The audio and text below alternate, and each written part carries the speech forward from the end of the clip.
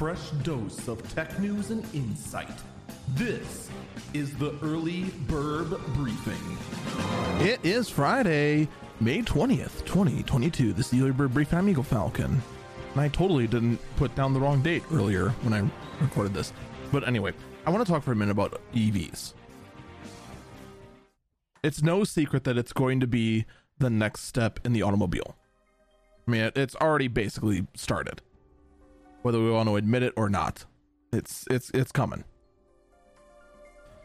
Now, the infrastructure is still a big question mark when it comes to EVs. But it's coming along. But in the end, what's going to affect EV adoption by far is, of course, the cost. Right now, the only EV that's really worth mentioning that is affordable and not some sort of strange hybrid sort of crossover between a smart car and a shoe or something like that. Like a lot of these other EVs just, they're off-putting to the average consumer. Or there are things like the Model S, Model X, the Hummer EV, or the Rivian that are, well, basically so expensive that the average person just can only dream of having such a vehicle. And granted, the Model 3 is coming, or the Model 3 is here, but good luck getting one. Ford has their Mach-E out, which looks a little odd, but it grows on you. The Ford Lightning, the F-150 pickup truck, is coming and actually is affordable.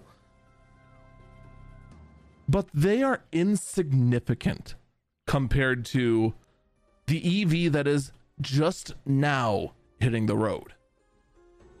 Because this one EV can be so many. And that is the Ford E-Transit, the electric transit van. Simply because this one van comes in so many flavors that it fills countless roles. And much like the F-150 Lightning, it actually is priced relatively close. It's still more expensive, obviously, but still relatively close to its gasoline counterpart. And keep in mind, these are the kind of vehicles that are used for what's known as last mile delivery. Your sort of Amazon car, or your Amazon delivery vehicles that end up going right to your house, deliver that package the last mile, as well as contractors and other such.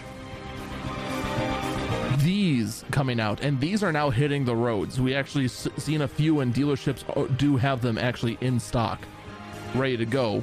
Granted, at a premium because they're in a shortage like every other vehicle, but this is the vehicle that's going to matter most. Because as big companies start to switch over to electric vehicles, that helps promote the infrastructure to move that way as well. That's going to do it for me. Stay safe and stay healthy.